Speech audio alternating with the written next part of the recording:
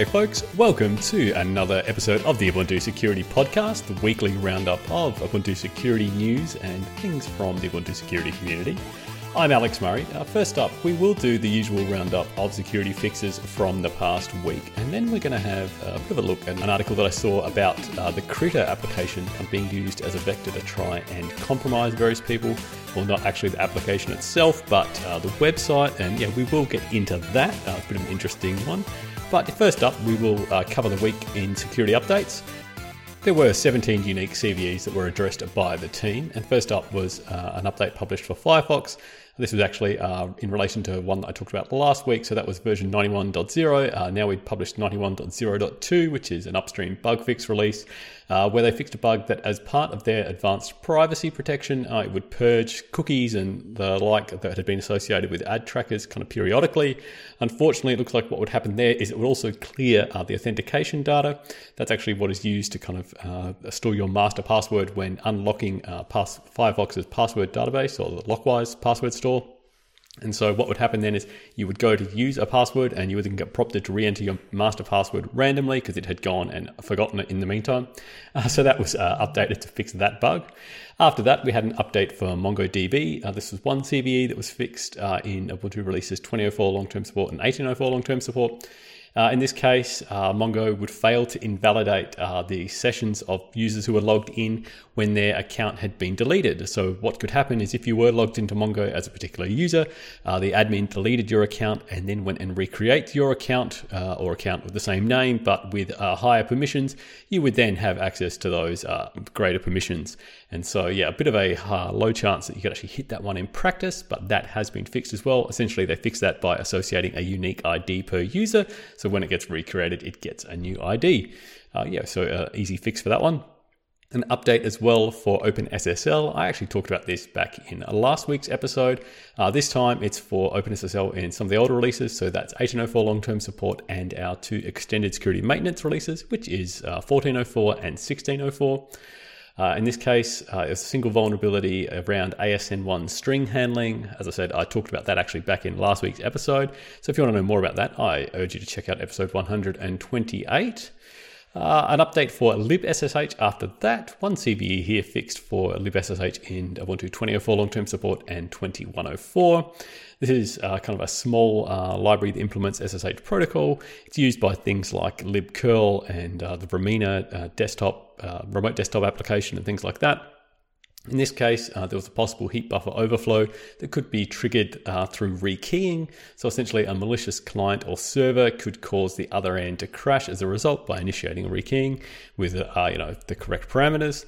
And you could then possibly get remote code execution as well, depending on how you can corrupt memory and the like. An update for GNOME Grillo after that. One CVE here going all the way back to 16.04 extended security maintenance and the releases since that.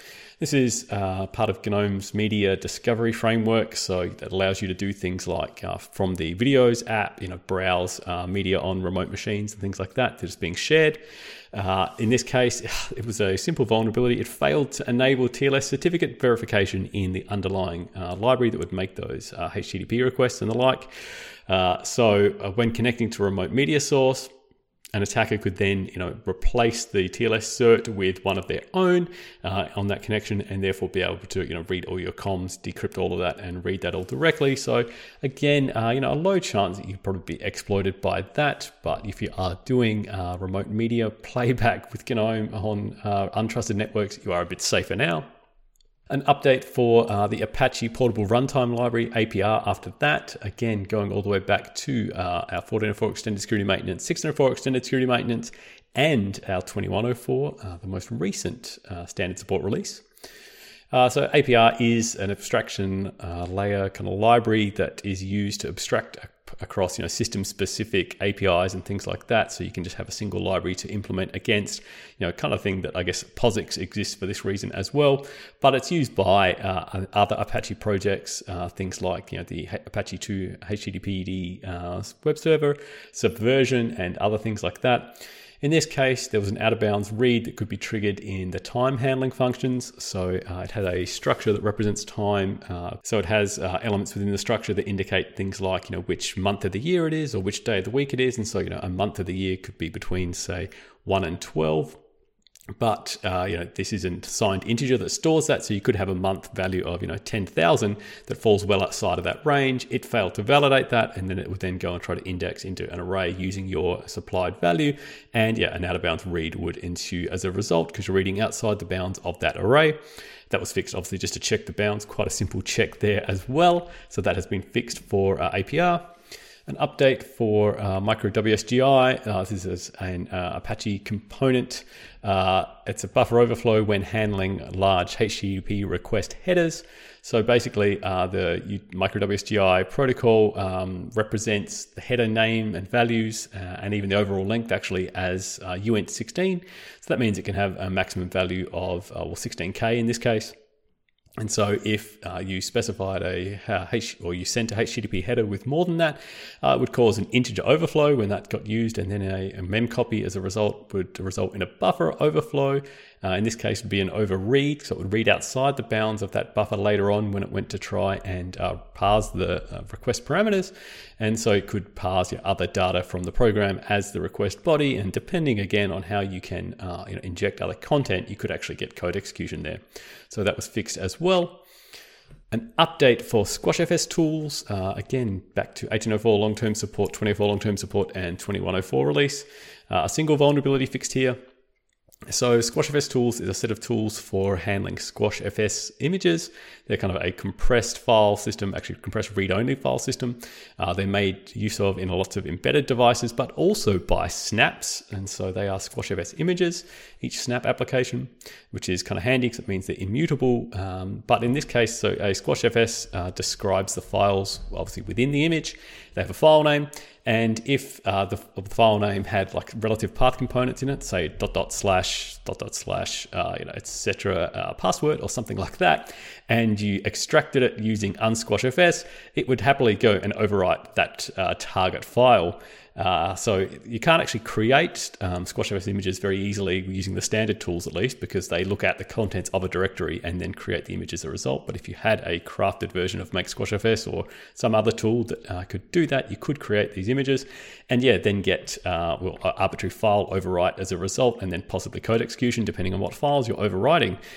So that is a traditional path traversal vulnerability. We've seen these in, I guess, lots of different archive formats over the years, whether it's zip or tar or all kinds of things. In the zip world, it's called a zip slip vulnerability. They're that common that many different implementations or even has its own name. But so a similar one for SquashFS tools here.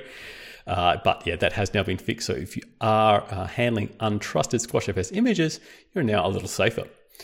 And we had an update for Thunderbird. This updates Thunderbird to the latest 78.13 upstream release. The most, interesting vulnerability here was in handling of StartTLS. So actually, there was a number of StartTLS vulnerabilities that were, detailed by a bunch of researchers recently. That these are common vulnerabilities that affect a lot of different applications that implement StartTLS, which effectively is a way of initiating TLS through an in the clear connection, so sort of upgrading it to TLS.